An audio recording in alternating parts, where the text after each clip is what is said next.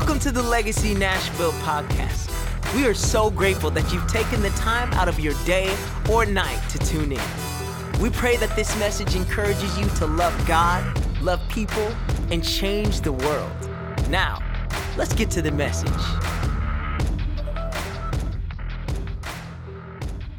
Well, I want to get started with some prayer. And the reason, I know we've already worshiped and we've prayed and we've gave, but we are a presence people. That's who we are. We are a presence people here at Legacy Nashville. And so what that means is we are obsessed with the person of Jesus. And we often joke that our mission statement could be changed to, we just want to be around God doing stuff. You know, our mission statement, you guys know it, right? Love God, love people, change the world. Are you guys getting tired of hearing that yet? Please don't, because we're going to keep saying it. But we joke and we say, maybe we could change it to, we want to be around God doing stuff. And essentially that summarizes our heart's desire, which is to be in the presence of Jesus. We want to be where He is. We're like Moses. We say, God, unless your presence goes with us, do not send us up from here. Exodus 33. We don't want to move without the presence of God. Amen. That's where we want to be, is in the presence of God. And I told the team this morning, I said, you know, I have this healthy fear of the Lord, that I don't want to do anything that God's not doing. I don't want to say anything that God's not saying. I don't want to move if God's not moving. And it's like this sense of impending revival. So nobody in the room's going to amen me on that. Okay, I hear you. But listen, I really feel, church, that for us, Legacy, and for our city, Nashville, that this truly is a time of refreshing from the Lord. And I don't want to miss the moment. I don't want to get too hurried to do the works of ministry that I forget to stop and to look at the face of Jesus and say, God, for as long as you would like me to, I'm cool with just remaining here and beholding you. I'm cool with praying. I'm cool with digging into the word a little further. I'm cool with encountering you. And until you tell me to get up and do the work of the ministry, I'll be like Mary and I'll sit here at your feet and I'll choose the better thing and I'll say yes and amen to what you want to do in our house. Are you guys okay with that? So I said, Lord, if you don't want me to preach today, that's fine. We can pray. And then, you know, the roads got slick. And I thought, well, we better feed the people a word in their living room. But I do want to pray to get started because I really just want to honor what God wants to do. Is that cool, church? You guys cool with that? So, Lord, you guys just pray with me. Lord, we just say thanks. We just say thanks for your presence. We don't take it for granted that you show up whenever we gather in your name. Lord, we know you're as close as the mention of your name, and that means you're here right now. You're moving right here in this church. You're moving right now throughout the living rooms and bedrooms of people that are tuned in today. God, you are moving mightily in our lives, and we acknowledge it. We acknowledge it. We take a moment this morning to stop and to look at the good things that God is doing in our life, and we choose to be grateful. We say, thank you, Lord. Thank you for showing up and showing off. Thank you that when the enemy was counting me out, you showed up and you brought breakthrough. God, I thank you that when I was down to my last dollar and I thought I might go broke, you showed up and you became my provision. Lord, I thank you that whenever I was sick and didn't know when I would get well, you showed up as the great physician and you brought strength to my body. Lord, I thank you, Lord, that when I was distracted and I was displaced from your presence, your goodness and your mercy chased me down and brought me back home into a place of prayer so that I could behold you and receive ministry from you again.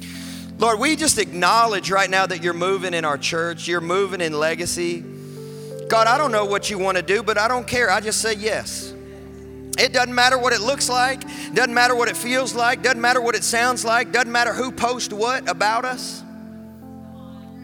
There's a lot of folks that posted bad, mean stuff about us last week, but you know, it doesn't matter what anybody says about us because we know what Jesus has to say about us. We know that we belong to you. We know that you are our Father, and you're a good Father. You're a good Father. You're a good Father, and you speak good words over us. You speak words of life. You speak words of identity. You speak words of victory. And we receive those words today, and we choose to walk out those words in Jesus' name. Lord, we thank you for transforming us and making us into your image. We thank you for making us more like your son, Jesus. We thank you for an increase of love and power and strength and joy. And so we just say yes and amen to what you're doing in our house. We say yes and amen to the revival that you want to bring forth. We say yes and amen to all the songs you want to write, all the messages you want to preach, all the people you want to save, everybody you want to heal and bring home. Lord, we just say yes and amen. We say yes and amen. We say yes and amen. We agree. Do you agree, church? We agree in Jesus' name. Amen and amen and amen and amen. Whew. It's a good day to be in the house of the Lord, isn't it? You know, at the beginning of the year, into last year, beginning of the year, we decided, and it really wasn't us, we prayed and we asked the Lord, we said, God, what is your word over the year? Does anybody else do that? Where you say, hey, God, what are you speaking over this new year of my life? And we felt that God was saying to us that this was a year of inhabitation. Everybody say inhabitation. I love that word, inhabitation. Not just a year of habitation, but a year of inhabitation. It implies action. It implies personal responsibility. It implies movement. It implies that we take the Lord at His word and we go after His promises in our lives. That we inhabit promised lands, that we step into prophetic words, that we move closer into what God has called us to do. And so we have been declaring over 2021 that this is a year of inhabitation. And I couldn't help but to recognize something that Pastor Michael Miller said last Sunday. I don't know if you guys caught it, but it was right in his introduction. He said, I feel like you guys are crossing over. Did anybody else hear that? And I'm like, inhabitation, right? Because that's essentially what was happening in the book of Joshua as the people of God, Israel, were about to inhabit the promised land. They had to cross over. And I thought, you know what? I should dive into the word this week and I should study the crossover. I should study the crossover. What does it mean to cross over? What does it look like to cross over well? And God, how might we as a community, as a family, and as individuals cross over and inhabit and go into those promised places? And so I've been praying about that this week. That word that Pastor Michael spoke, it's just stuck with me. And as I thought about crossing over and as I thought about inhabiting, you know what I recognized? Inhabiting is hard. You know what else I realized? Inhabiting is expensive. I know y'all wouldn't believe that, but man, just the little things as they pile up. Anybody in here ever did a home renovation before? It's like you think everything's done and then they hit you right at the end. They're like, actually, there's an additional 20%. And you're like, what? It's kind of been the same here as we've been preparing this place for Jesus. It's been a little expensive, but you know what? It's also hard. It's hard to inhabit, man. I was reading through the book of Joshua, and I was reminded of Joshua chapter 1, verse 3. You remember that scripture when God spoke to Joshua, and He said, anywhere you put your foot, I've given it to you. You guys remember that? He said, if you put your foot there, it's your inheritance, right? Inhabit your inheritance. If you put your foot there, it's yours. And I thought, man, that's really cool. And then I read the next 13 chapters. And guess what? Joshua had to defeat 31 kings. He got the prophetic word. How many of you guys got a prophetic word from the Lord, right? You're like, yes, sir. I got my promises. I'm going to shout about them. Hallelujah. Amen. I'm so happy about the inhabitation that's going to happen for me in 2021. And then you start moving toward your promises. You start moving toward, could I say, your destiny. And then you start to realize there are some kings that are standing in your territory and they're saying, I ain't gonna let this place go without a fight, man. I don't know what you're thinking. You think you're just gonna waltz in here and take territory for the kingdom of Jesus? You guys hear what I'm saying this morning? It's like, no, we expect resistance, but the prophetic word, the promises that have been spoken over us, they come attached with grace to confront anything that confronts us as we inhabit into places of our inheritance. And I was thinking about that this week. I'm like, man, inhabitation is hard. You know, principalities and powers, they don't want to give up territory. The enemy, he doesn't want to let go of people who are in his grip. He doesn't want to do that, you know. But we have these words. And so how do we inhabit well? That's what I was asking myself this week. And so I started reading through that book of Joshua, and I have some scripture here for you guys. Joshua chapter 3, if you want to open your Bible. Joshua chapter 3. I'm going to read verses 1 through 6 this morning. And then I've got, okay, it's kind of a lot of points. Will you guys stay with me for 8 points? All right, you guys ain't got nowhere else to be anyway. You know, it's icy out. You guys ain't got nowhere else to be either watching online. So I got 8 points. I'm going to move through them quick, but I've got 8, I would say maybe revelations, extractions, if you will, from Joshua chapter 3, verse 1 through 6. And I may just turn this thing into a sermon series and preach from Joshua chapter 3 over the next 3 weeks. And we might just brand this thing the crossover. I don't know. Let's go after it, okay? So if you're at Joshua chapter 3, verse 1, say, I'm there. Come on, I can't hear you from the living room at home. Say, I'm there. Let's go. Drop it in the chat. Say, I'm there. Joshua chapter 3, verse 1 through 6.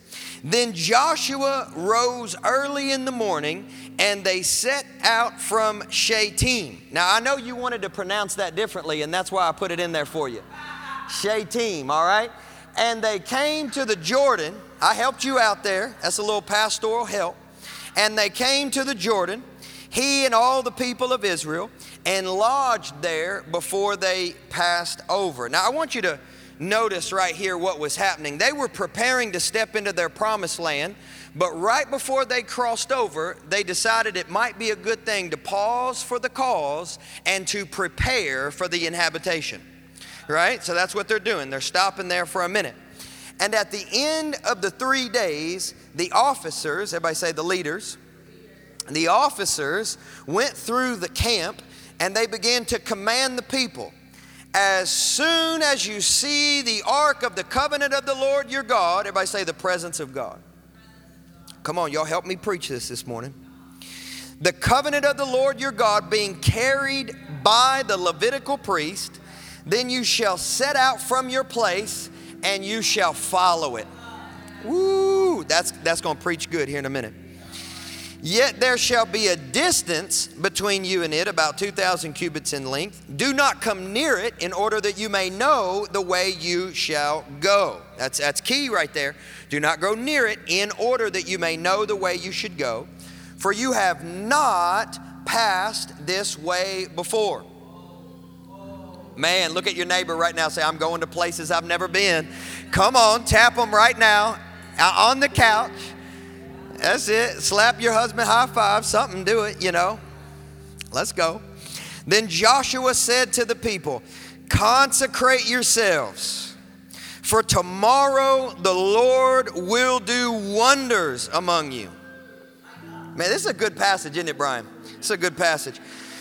Tomorrow the Lord will do wonders among you. And Joshua said to the priest, take up the ark of the covenant and pass on before the people. So they took up the ark of the covenant and they went before the people. So the title of my message today is this: to get there, follow the ark. All right? To get there, follow the ark. Lord, we've already prayed a lot, but we pray and we bless your word and we thank you, God, that you're going to minister to us through it today. It's everlasting and we're grateful for it. It never fades away and it always accomplishes its intent. We thank you for that. We say amen. In Jesus' name, amen. Amen, amen, amen. Awesome. So the title of the message, to get there, follow the ark. And whenever I say there, what am I talking about? I want to clarify that. When I say there, I'm talking about your promised lands. I'm talking about the promises that you have from Jesus. I'm talking about the vision that God has given you. I'm talking about the business God's called you to start. I'm talking about the ministry that God's called you to birth. I'm talking about the songs that God says you're going to write. I'm talking about the messages that you're going to preach. Let's go, Ben. You know, I'm talking about those dreams, not just good dreams. I'm talking about God dreams. The things that God has breathed into you. Whenever I say there, that's what I mean. Wherever and whatever land that you have been called to inhabit in 2021. I think it's very interesting that in this passage historically, the people of God were eating something called manna. You guys remember that? They were eating manna. Well, in this moment, the manna had dried up. It was very interesting, right? So their manna had dried up. So we know they were waiting there for 3 days. Perhaps they anticipated that manna would return. Maybe they did. I don't know. Maybe they thought God had simply called them to a fast. You know, maybe they got to the border of their promised land, and then all of a sudden there was no manna that day, so they're hanging out waiting. They're thinking like, okay, is God calling us to fast? What are we supposed to do? Maybe we'll just hang out right here. But then they recognized something, and that was this, that God wasn't feeding them the same way that he had fed them over the last some decades, but he was changing up their diet, and he was saying, in order to get your next meal, you're going to have to inhabit those places that I've called you to. Some of us have been dissatisfied by what we've been feeding from because we've stayed a bit too long in the wilderness. The Lord is actually saying, inhabit your promised lands, and it's not me that's simply going to give you the land, but it's you that I've empowered by my Spirit to step into those places and to displace the enemy and take hold of your territories. So if you want to eat, move. If you want to eat, move. If you want to get what God has for you, move. We can't always expect that God's just going to hand feed us forever. We can't stay in the state of babes when God has empowered us by his grace to move into places that the enemy is currently occupying, that he said, no, I want that place. I believe that's why God sent us to 901 Delbrook. I really do, you guys. I believe that the enemy, in some sense of the word, was very satisfied with this church being decrepit. But now that we've inhabited, but now that we are here, right? I believe God has big plans to influence this community, to impact this neighborhood, and to bring about revival for his people that belong to him who are here. I believe that. And so we're moving forward. We had done as much as we could do in 900 Gallatin. We had eaten all we could eat at 900 Gallatin. We had feasted on the manna that he was giving us, but he said, you know what? It's time to grow up. You're going to have to stop waiting on the manna to show up every morning. You're going to have to start planting some crops. You're going to have to start working. You're going to have to start tilling the soil. You're going to have to go out and water them. You got to put the fertilizer down. And when the crops come up, you're going to have to harvest them. You're going to have to bust your butt a little bit and bring it into the barn. Are you guys getting the parable here? Listen, next week we are going to 9 and 11. All right, we're doing 2 services, partly because of the parking, okay? So there's a little pastoral tidbit that I'm throwing in. All right, listen, we want more of you guys to take on the responsibility of gathering up the harvest. We're not at 900 anymore. It was a smaller house, and God did so much. I mean, literally, that church was given to us. A $2 million piece of property was given to us, quit claim deed. We didn't even pay the taxes. Like, that church gave us that building just like God gave the Israelites manna.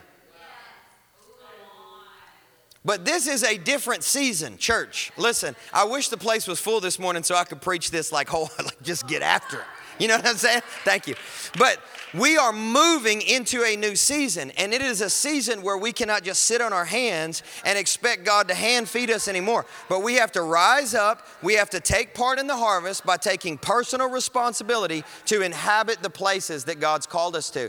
And that's going to mean some of us who haven't served before, you're going to have to join the parking team. I don't know if you noticed, but it's like somebody literally left the conference the other night and they said, I bet cars were going for half a mile. I was like, really? We need more people on the parking team. And for those of you guys in here that are interested in that, guess what? We're about to buy a golf cart. We're going to give you some walkie-talkies. I don't even know what it is about men and walkie-talkies. You know what I'm saying, dog? It's like when you get a walkie-talkie, you are empowered. You put that thing over your ear, you're like, yeah, I got it. Do you walk bigger? I got them. I'm going to pick them up. Right? We got that for you guys. We're going to need more of you guys to serve as welcome team and greeters. People who are coming into our house. We're going to need more people to serve in Legacy Kids. Give me 2 good amens.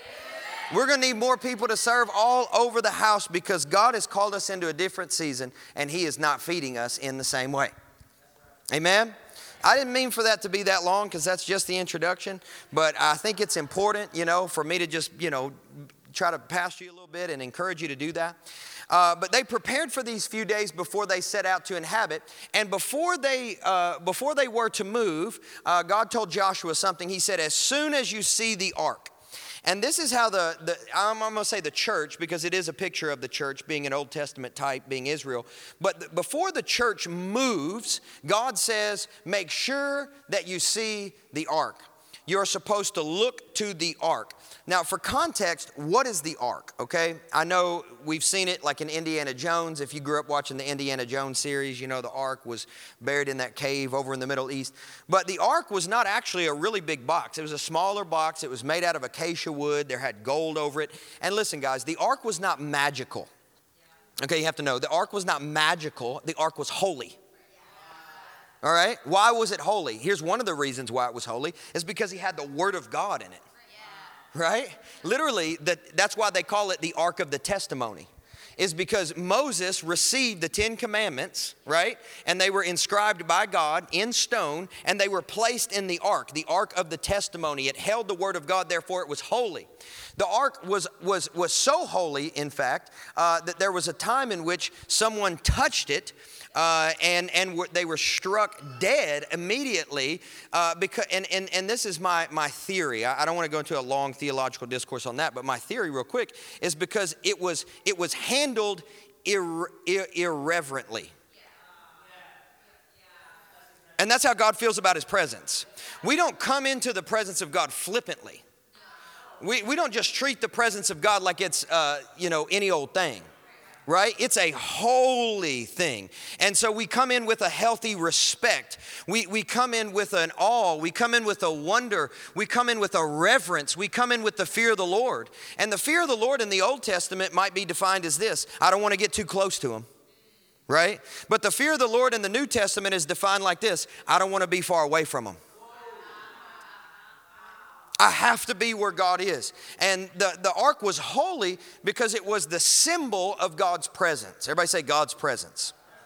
It was the symbol of God's presence. And so what happened was, whenever the tabernacle was built and the Israelites built that and the instructions were given to Moses, they took that ark and they placed it behind a really heavy curtain. And they put it in the inner part of the tabernacle, and it was called the Holies of Holies, because that is where the unfiltered glory of God would dwell, sitting upon the ark. And so it was so holy, and it required so much reverence, that before a priest could even go into that place to minister unto the Lord, they had to bathe, they had to get clean. They even tied bells around their ankles, right, in case they went in there and were struck dead, so that they could pull them out by a rope that was tied around their waist. Isn't it incredible to think about how the Israelites so revered the presence of God, and how sometimes we as believers will respond to the presence of God today? Like, we need to have a return of that healthy respect of the presence of God. God is holy. God is powerful. God is awesome. And this is what the Israelites understood. And that's what the ark represented. It represented the glory of God. It represented the tangible presence of God. It represented the word of God. It represented the holiness of God. And so when you saw the ark, you were like, man, the Lord is here. Right? So the ark represents the presence of God. And I know sometimes, I grew up Pentecostal, so I always heard presence of God, presence of God, presence of God. And I know for some people, they're like, what does that mean? That's kind of mystical, the presence of God. And when I say the presence of God, just super simple definition, I'm just talking about where God is. Where God is moving, where God is speaking, where God is felt, where God is known, where God is encountered. And that is who we are here at Legacy. We are a presence people. And so in real time, we value the presence of the ark. You guys get what I'm saying? We value the presence of Jesus. We value the presence of the Word. And so before the people of God were going to inhabit, God spoke to Joshua and he said, I don't want you to move until you see the ark move. This is important. I don't want you to move until you see the ark move, because the ark is representative of the presence of God. And so everybody was instructed to look for the presence. I pray, that's a better way of saying that. I pray that we would come to church with the same expectation. That we would come to church with the expectation to look for the presence of God. And that's actually point one from this, is to get there, to inhabit, to get to your promised land, to get there, expectantly look for the presence of God. I want you to expect to encounter God. I want you to expect to see the goodness of Jesus. And this is very important, that we pay attention to when and to where God is moving. And I also want to ask you to consider, how is it that you know God is moving? You know, how is it for you? I cry. You know, that's what I do. I just know I'm a baby when it comes to the presence of Jesus. You know, I just believe that it's always brokenness unto breakthrough in the kingdom of God. And so here's what I use. Some people feel peace, you know, and that's great. Everybody's different, and none is greater than the other. You don't have to cry to acknowledge the presence of God. You know, some people just feel peace. You know, I don't know. I might think that's how Brian experiences the presence of God. He's a very peaceful man, you know, and that's great. But how do you experience the presence of God? Move towards that. When you start receiving something, or a dream, or a vision, or you're praying about something, notice, when is it that the presence of God moves upon you? How is God moving? And be drawn into that. Expectantly look for the presence of God. I use brokenness as a compass in my life. When something moves me to tears, I know it's like I need to pay attention. You know, I need to pay attention.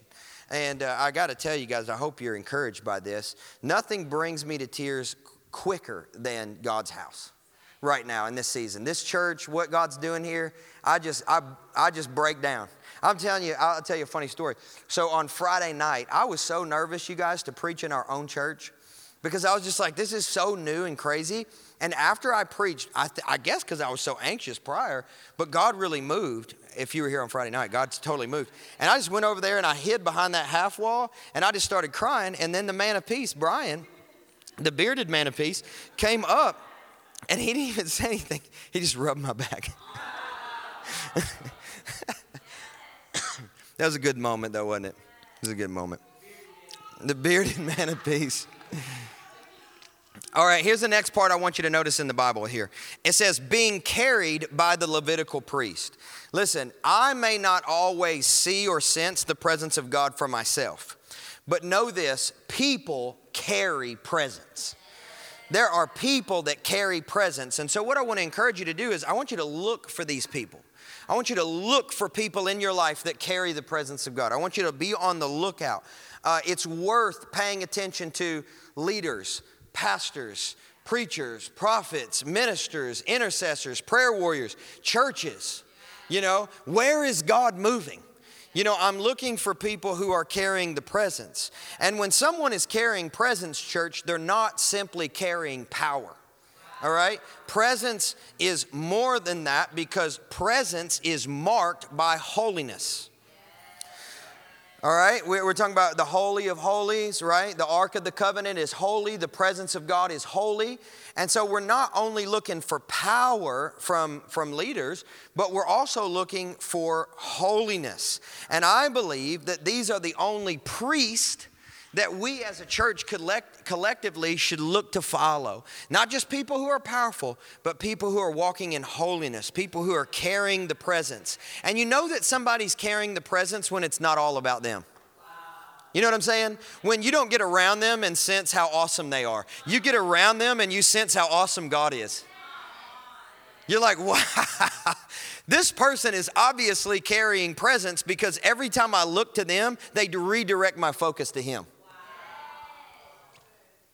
This person is carrying presence. These are the priests that are worth following. It's all about Him. Be on the lookout for these kinds of priests. And good news, because of what Jesus accomplished on the cross, we're all priests now. We all can carry the glory of God now. We can all be presence carriers now, because that's what Jesus has done for us through His blood. All right. So number two, this is number two. To get there, look for leadership from people who carry the presence of God. All right. Look for leadership from people that you can identify and say, man, these people are walking in the sauce. That's what I say. They're walking in the sauce, man. They are filled up. Every time you get around them, they're sharing with you more revelation that they receive from the Word of God. Every time you get around them, it seems like they're bubbling up with the prophetic word. You can't even get through a dinner, and they're like, you know what I feel like God's saying to you? You know what I'm talking about? And there's just something about those people where you can identify, man, these people are carrying the presence. They're priests, and those type of people are worth following. Moving on, you look through what God is speaking to Joshua. He says this, I want you then to set out from your place and begin to follow the ark. And this is the only time that we move as presence people. We move when God moves us. When we see God moving, we move. When we see our leaders moving, following the presence of God, we follow them in and we move as well. We don't look for just good things. You know, it's not just about good things, but it's about God things. You know, it's not just, oh, that seems like a good idea, right? No, is that a God idea? Listen, I'll tell you, one of the hardest things, I think, is not navigating failure, but navigating success. I'm serious, because like whenever when you're going through something really, really hard, or you go through a season, your options are limited. But when there's breakthrough happening around you and God puts favor on your life, all of a sudden you got all these options. You guys know what I'm talking about. All of you, I mean, I know most of you guys in this room, that's how it is. Some of you guys right now are experiencing so much favor. And so you're not praying for open doors anymore. You're praying, Lord, show me the right doors, because I have so many opportunities. I don't want to just choose a good thing because it helps me feel more comfortable. I want to choose a God thing because it leads me deeper into your presence, and I can experience more of you as I go on this journey of obedience. And I'm not just looking for success from the world's eyes. I'm looking for faithfulness from God's eyes, because no matter what I get from anybody else, I'm not in this thing for what I can get from them, but what I can receive from Him by being in His presence. You guys know what I'm talking about?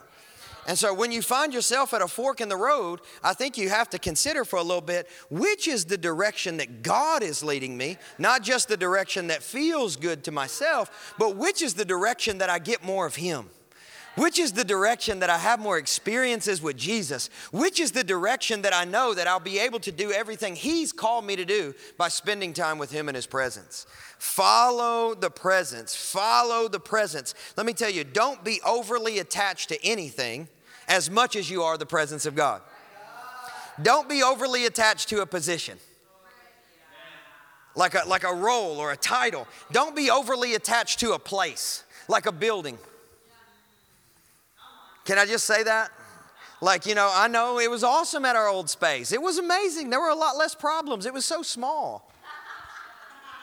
You know, I asked Spencer, you know, Spencer's the facility, he oversees the facilities here, and he's like scratching his head. He's like, this is a lot more cleaning.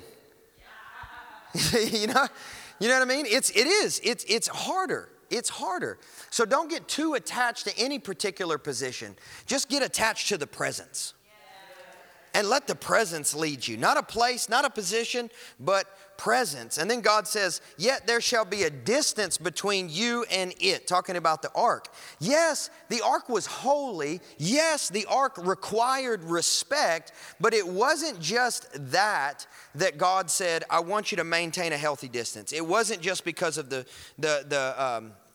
because the ark was dangerous. It wasn't just that. Here's what it was about the most. It was about the ark being first. That's what it was about. The reason why God said, I want you to stay behind the ark was not because the ark was so dangerous, but because it was the priority. It said, listen, whenever I lead you, I want to lead you by my presence. I want you to follow my presence. I want you to follow the ark. And so that's point number 3. To get there, give the presence of God leadership in your life. Become obsessed with making decisions in the presence. Become obsessed with making decisions in prayer and in devotion. And you know what? Some of the craziest ideas I get are in prayer. They really are. And it's always a temptation to doubt in the darkness what God spoke to you about in the light. Isn't it? Because the enemy loves that. That's why Jesus gave us the parable of the seed and the sower. Because we receive the word of God initially with gladness, right? But then as we walk it out, the enemy comes along and he plucks it up. And so one of the things I try to do is I try to journal because I want to remember and I want to commit to what God speaks to me about in the presence, so that whenever I step out of that place and I'm no longer filled with so much confidence, I don't lose hope that it was actually God that spoke, and I don't stop taking responsibility for what I know he's called me to do. I know that's a little better, and some of you guys are saying amen. I know it's helping you this morning, because I'm telling you, so often I have done that. Where I'm like, I'll hear the Lord speak, and then the next day I'll say, I don't think that was the Lord. You guys know what I'm talking about. And you start reasoning with your rational mind why that was not God, because you know physically it'll make you uncomfortable. But listen, we don't walk by sight, we walk by faith. And what God speaks to us in the Spirit cannot be rationalized through our actual mind. The bread is spiritual. The word is spiritual. The promises are spiritual. The prophecies are spiritual. So they can't be rationalized. They can't be understood by the natural mind. They have to be received by the Spirit. Everything that you have in the kingdom of God is received by inheritance. You have to understand this, and this helps us to stay more grateful, and it helps us to remain less arrogant.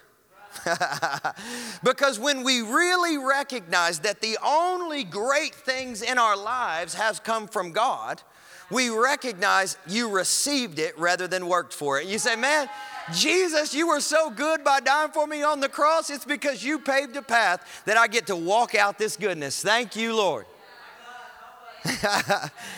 And so I want to encourage you, follow that presence. Man, when you step out of the presence of God, when you step out of the presence of God and you're confronted by your natural mind, you have to remember this.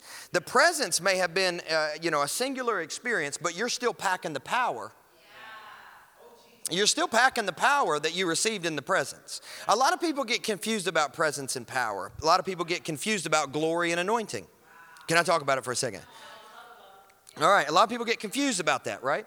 And so they say, man, I feel the presence of God. But you don't really feel the presence of God. You know the presence of God. Right? What you feel is the power of God. So when God shows up and he starts moving and you're like, oh, I got the glory goosebumps. You guys know what I'm talking about? When I was a kid and I used to sit in the back of the church, I used to get the glory goosebumps and I'd just start drawing and pretend like I didn't feel it because I didn't want to respond to the altar call. And people still do that as adults. They're like, I feel something in here. I know God is in the room. What you feel is the power of God. What you feel is the power of God, right? And so when you step into the presence of God, you become saturated with the power of God.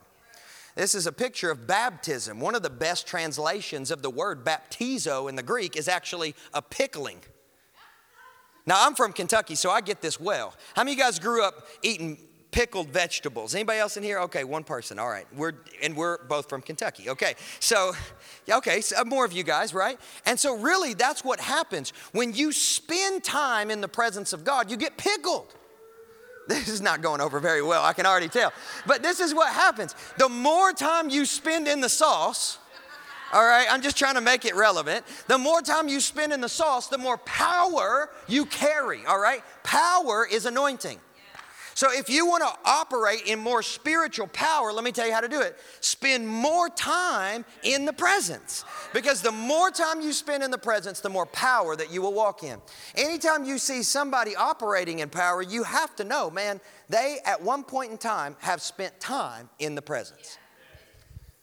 It's not that we always are right there in the glory of God. It's not that we're always right there beholding, right there. Yes, it's true that God is with us, but it's not always that we're in that place of the glory. But we can always walk in that power We can always operate in that power as God anoints us from spending time in that secret place. And so it's a little sidebar, but that's the importance of the leadership of the presence. It's the importance of the priority of the presence. And so Israel was instructed, you have to stay behind the presence. You have to stay behind the ark. You have to give the presence of God leadership in your life. And before you move at all, you need to think about what God's called you to do in that place of the presence and let him reveal to you how to move, how to go, when to step out. And I think that's important. I tweeted this out yesterday. If you have to violate your peace to get it, it's not God. You guys know what I'm talking about. When you're at a fork in the road and you're thinking about, should I do this or should I do that? And you're afraid to ask Jesus, that's a red flag. You know what I'm talking about, right? You're like, I would pray, but I'm afraid of what he's going to say. Bingo, you have your answer, okay? You need to pray. Oh, I'm afraid he's going to ask me to do something hard, right? John said, this is the love of God, that we would obey his commandments. And his commandments are not burdensome, right?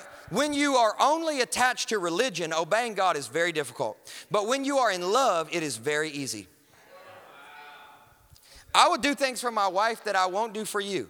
You know what I'm saying? Because I'm in love with her. And it's like, it ain't even a task. It's not even hard. Like, I'm happy to do it. Why? Because I'm in love with her. And other people look at us whenever we behave like that. And they're like, look at those religious fanatics. You're like, I'm not religious. I'm in love. I love the presence. I'm spending time in the presence. I'm infatuated with the presence of God. I'm so sorry I can't get over him. You're going to have to deal with it, you know? And so if you have to violate your peace to get it, it's not God. Go into the presence. Let him settle that in your spirit. Let him saturate you with peace, knowing this is what I'm called to do. This is what God has asked me to do. And the next portion of the scripture says, in order that you may know the way you shall go, which brings up a very important point, church. Aside from the presence, you do not know where you're supposed to go. Okay, I understand it's a little challenging, all right?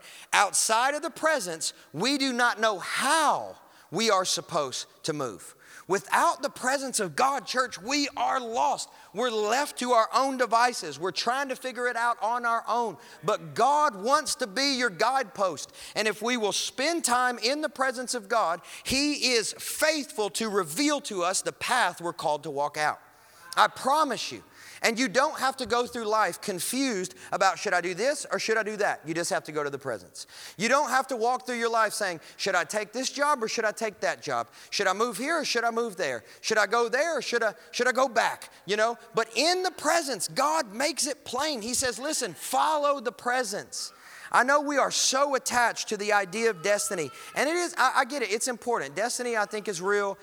God calls us into great things. But listen, your destiny is not a place. Your destiny is not a position. Your destiny is not an income bracket. Your destiny is not a follower count. Your destiny is a person. His name is Jesus. If you will follow Jesus, it will guarantee that you end up where you're supposed to be. You say, look, I'm going to stay connected with Jesus. I'm going to walk with him. I'm going to follow him, submit to him, obey to him, and he's going to guarantee that I end up where I'm supposed to be. He is going to guarantee that I am transformed into the person I'm called to become. He is going to guarantee that I end up in the location that I am supposed to end up in, taking the job that I am supposed to have, making the money that I am supposed to make, because he is going to speak to you even about the little stuff, about how to be faithful and about how to be a good steward and about how to bring his presence into those places because he wants to go with you. That's called co-laboring. Your destiny is a person, and his name is Jesus. If you will attach yourself to Jesus, here's what I can promise you. You will go to places you never thought you could go. You will meet people you never thought you would meet. You will do things you never thought you could do. And the entire time you'll receive consistent confirmations that you are doing what God has asked you to do because you are in his presence. I'm telling you the truth. In order that you will know the way that you shall go. Listen, if you follow God's presence, you're always moving in the right direction. If you will follow God's presence, you will always move in the right direction. All right, point 4. So that is point 4. To not get lost, make the presence of God your number one priority. To not get lost. Just say, I'm devoted. I'm a presence person. This is it for me. I am submitted. I am called to the person of Jesus. So when you commit to the presence, church, you commit to the right path for your life. And I love this. We shouted about it when we read it. So the Bible says, you have not passed by this way before. And if you'll follow God, you'll go to new places. I can promise you that. Do you know how often I sit with people at coffee and they tell me they're bored? I'm being serious. Like as a pastor, I'm very caffeinated and we drink a lot of coffee. I've cut down some of my coffee appointments now because I just can't keep up, and our staff has grown a little bit. And so I'm doing a lot of coffee with them, And, but you know how often I'll sit with young people especially and they'll say, I'm just so bored. I'll say, you're not bored, you're just disobedient. Because here's the thing, if you will connect to God in His presence, He will have you doing stuff that is crazy. You guys don't believe me, do you?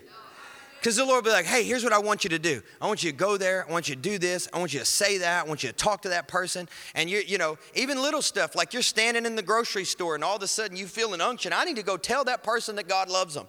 That is risky business. They might cuss you out. You don't know. They may spit on you, smack you in the face. Your adrenaline is going to get going. But here's what I can promise you. On the other side of your obedience is your adventure.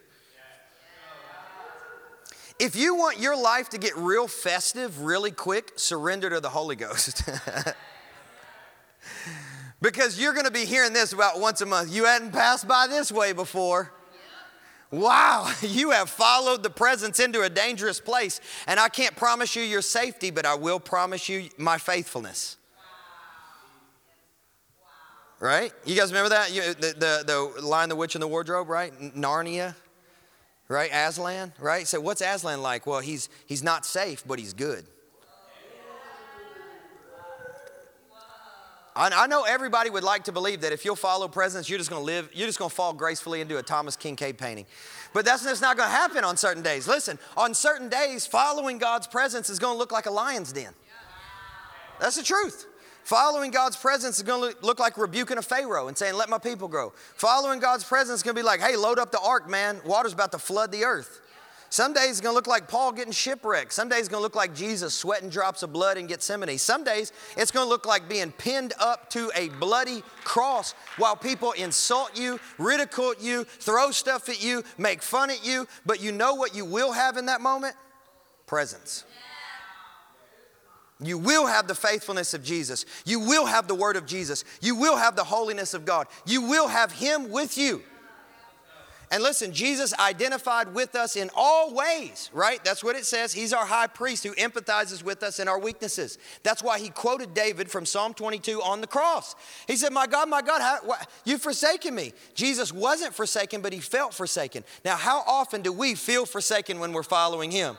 Jesus has empathized with you in that weakness. And here's what He promises. He is with you. He'll never leave you. He'll never forsake you. Even to the end of the age, you will have presence.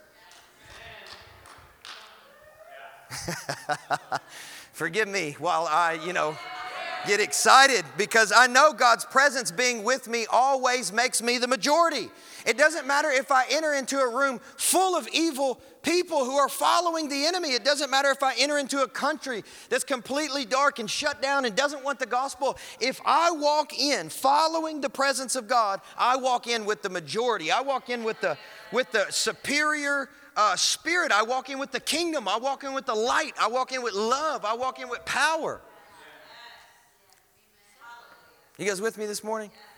Listen, you may not always feel prepared, but you can always be dependent. I'm going to say it again because it's good. You may not always feel prepared, but you can always be dependent. And I'm telling you right now, God is not looking at the most prepared person in the room, but He is looking for people who are dependent.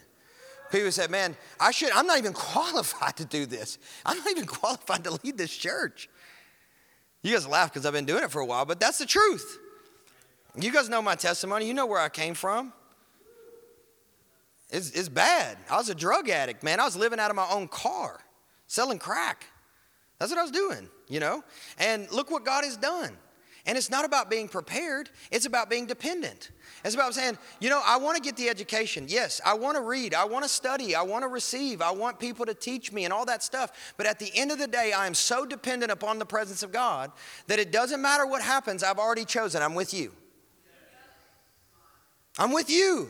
I ain't going nowhere unless you move. I ain't saying nothing unless you speak. I ain't moving until you move. I am following the ark. I am consecrated. I am dedicated. I am fully devoted to the presence. And nobody's going to move me off this trajectory. Nobody. Not sickness, not death, not hell, not attack, not insults. It doesn't matter what you take away from me. I know what I already have. And his name is Jesus. I have the presence. This is the way I'm going.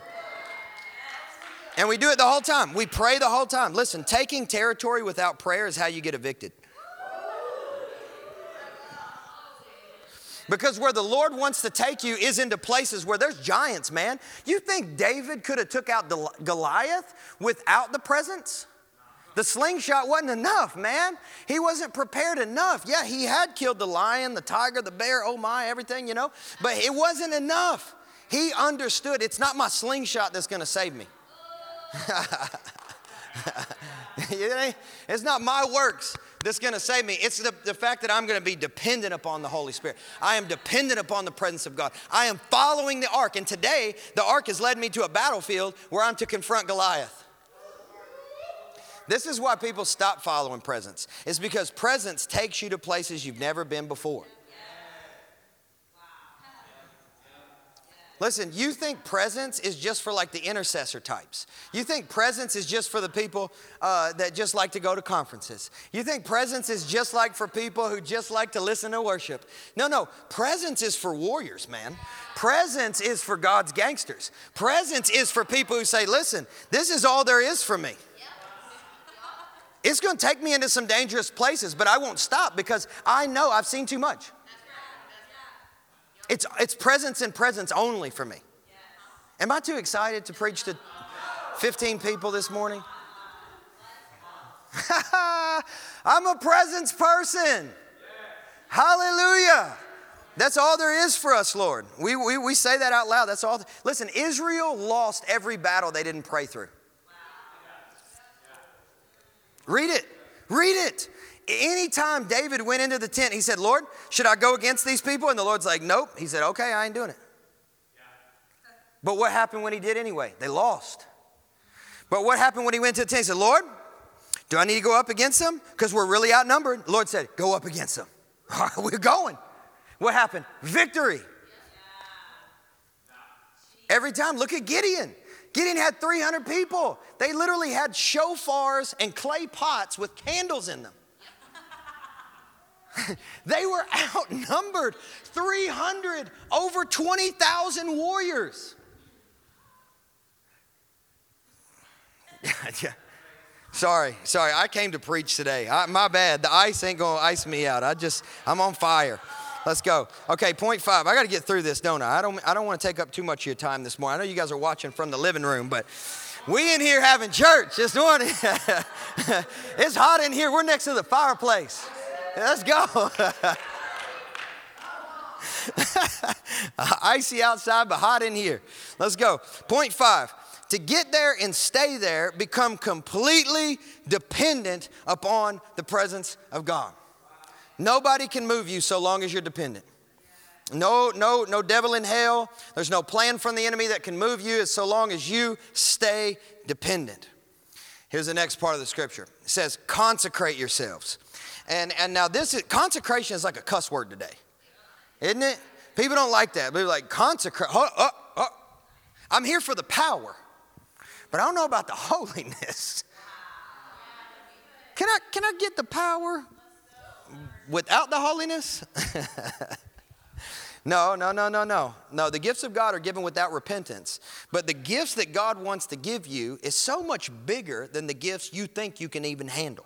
And the only way we receive those is from the presence, all right? And so Joshua says, if you're going to follow the presence of God and you're going to inhabit the places that God has called you to inhabit, you're going to have to consecrate yourselves. Now, what is consecration? Number one, consecration is preparation, all right? We have to prepare. And there is no better way to prepare for an habitation by spending time in God's presence. By spending time in God's presence, having that peace, having that brokenness like we talked about, having that strength, having that focus, that clarity, that power. And you say, man, when I step out of this place, I step out of this place with a word from God. And here's what my dad always reminds me of. He says, without a word, you're full of fear. But with a word, you're fearless. The presence of a word kicks fear in the face. Isn't it crazy how as soon as you hear a word from the Lord, it's just all the fear just goes away. And you know, on Friday night, you know, we opened up here and it was an amazing time, such an awesome time. And I was standing right over here where you guys are, and my dad was sitting right there, and I went over, and my dad, he just hugged me, just cried. Yeah, I posted the picture on Instagram. He's cried, he said, I'm so proud of you. I'm so proud of you. Good job, son. Way to go. Way to go. And then we stood next to each other. And my dad, he gets very sentimental about things at times. And Spencer, my brother's here, he could tell you. And my dad said, he looked at me. And my dad's aggressive, man. He's a warrior. All right? He runs marathons in his spare time. And so he looked over at me. He said, don't you ever forget this. I'm serious. He goes, if I die tonight, don't you ever forget this. And I said, okay, all right, Dad, bring it. And you know what he said? Don't ever stop fasting. Consecration, right? That's what he said. He said, don't ever stop fasting. Don't ever stop consecrating. Don't ever stop. He said, most people won't do it because most people won't hurt. But we will. Isn't that good? Consecrate yourself because, listen, you've got territory to take, and there's 31 kings sitting on your throne. Right? There's principalities, there's powers, there's demons. This is all from Paul, right? He says it right there in Ephesians, right? Everything that tries to impede the progress of the kingdom of Jesus, they're all standing in the way. Who's sitting on your throne? Right? And the Lord's saying that place belongs to you. That sphere of culture belongs to you. That drug den belongs to you. That brothel belongs to you. That church belongs to you. That street corner belongs to you. That shopping mall belongs to you. I want you to advance the kingdom of Jesus in that place. Listen, pharaohs don't like to be told what to do. But you say, no, I'm going to consecrate myself. I'm going to prepare myself. I'm going to get pickled in the power. I'm going to get so full of God that when I step out of His presence, I know that what I'm carrying is holy. And you saw what happened to Uzzah when he touched what was holy. He got struck dead. Listen, there are times, man, like listen, and if you're watching today, I bless you. But listen, there were people cussing us out this week in the DMs like you would never believe. Like that's why we took some of the photos down, because we were like, man, we don't want people to, you know, we don't want people to be unkind to us, right?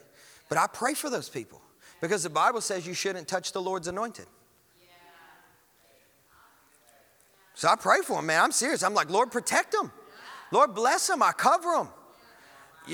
Uzzah tried to, I'm not pronouncing death on anybody. You guys get what I'm saying, right? I'm not trying to be mean, all right? But you just got to be careful handling God's people. You got to be careful handling God's presence. You got to be careful handling whenever somebody steps in with a word, when somebody steps in with a promise. You got to be careful how you handle them. And I promise you this, when you step in, you can step in that fearless. Even the people who try to touch you, who come against you, are going to get touched by God. They may not realize it in the moment, but a seed has been sown into their spirit. And even if they think they're doing something against you, I promise you God is doing something for them. Yes. Forgive them, Father, for they know not what they do.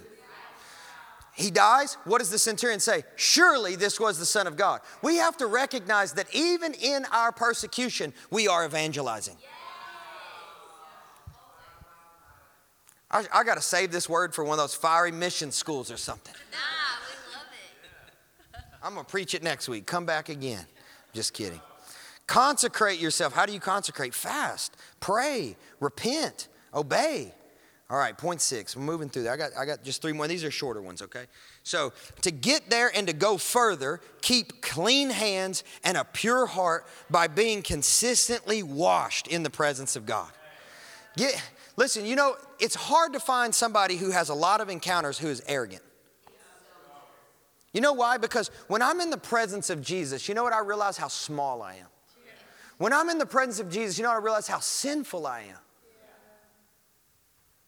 You know, when a Christian becomes arrogant, it's revealing that it's been a while since their last encounter. To have a big ego, I would have to deprive my soul of the presence. Because when I spend time in the presence, I get humbled. And I start to ask the Lord, purify my motives, purify my heart, purify my mind, purify my thoughts, cleanse me, clean me up, God. I repent. This is what we do through consecration. And then God, of course, says, for tomorrow the Lord will do wonders among you. And I mentioned this earlier, but presence today means power tomorrow. And so when I go into the presence, I'm coming out of that place with power. I'm coming out equipped. I'm coming out with the grace to do what God's called me to do. And presence is how you get anointed. If you've been wondering, God, how do I get anointed? Do I need impartation? Impartation's great. How do I get anointed? Is it another podcast? Podcasts are great. Another video is great. Another e-course is great. But at the end of the day, the surefire way, that's a Kentucky way for certain. That's what we say there. The surefire way to get anointed is to spend time in the presence of God. To spend time in the presence of God. Because presence also provides revelation of God's timing. This is why they could hear for tomorrow. You see, they got a time frame. A lot of times we ask the Lord when. Here's when. Get in the presence and get the answer. God will reveal His timing to you in the presence. The presence deals a death blow to confusion. And instability, right? What is it that Timothy said? For God did not give you a spirit of fear, but of what? A power of love and what else? A sound mind that gives us the stability in our mind so that we're not back and forth, not tossed to and fro, like Paul said, by every wave of doctrine. How about this? By every wave of culture. We're stable, we're secure in our mind, we're focused, we're lightning focused, and we know the timing of the Lord. We know when we get into the presence, we have confidence and we can step out saying this, wonders are on their way. Wonders are on their way, and that's point 7. The presence of God will always take you into greater things. The presence of God will always take you into greater things. Number 7, I got one more point. Brian, if you want to come up and play, I'm going to finish up with some prayer. So the last part of the scripture here was take up the ark of the covenant and pass on before the people. Now, this is where we don't just sit, but we also work. Listen, as presence people, we are called to be those that behold God in prayer and worship. That is true. But here's something I believe that the enemy has worked very hard to do for a very long time, is to separate the ministry of the prophet and the evangelist. And here's what I mean by that, is that the prophetic person, right, the prayer warrior, they're the people, they're in the presence, they're in the prayer closet, they're in the secret place, they love to stay there. And what happens is the enemy tries to taunt the evangelist to criticize the prophet and say, if you'd get out of your prayer closet, maybe you'd see some salvations. If you'd stop sitting in the secret place, maybe you'd have some impact.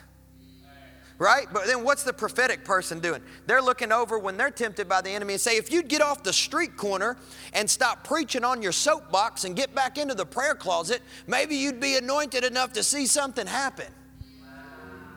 Right? The enemy's tried to separate these two ministries and tried to dismantle and segregate the body. But I just believe that what God's doing in this hour is He's marrying the ministries of the prophet and the evangelist to where we are people who truly understand the concept of what my spiritual mom says, Heidi Baker, soak and go.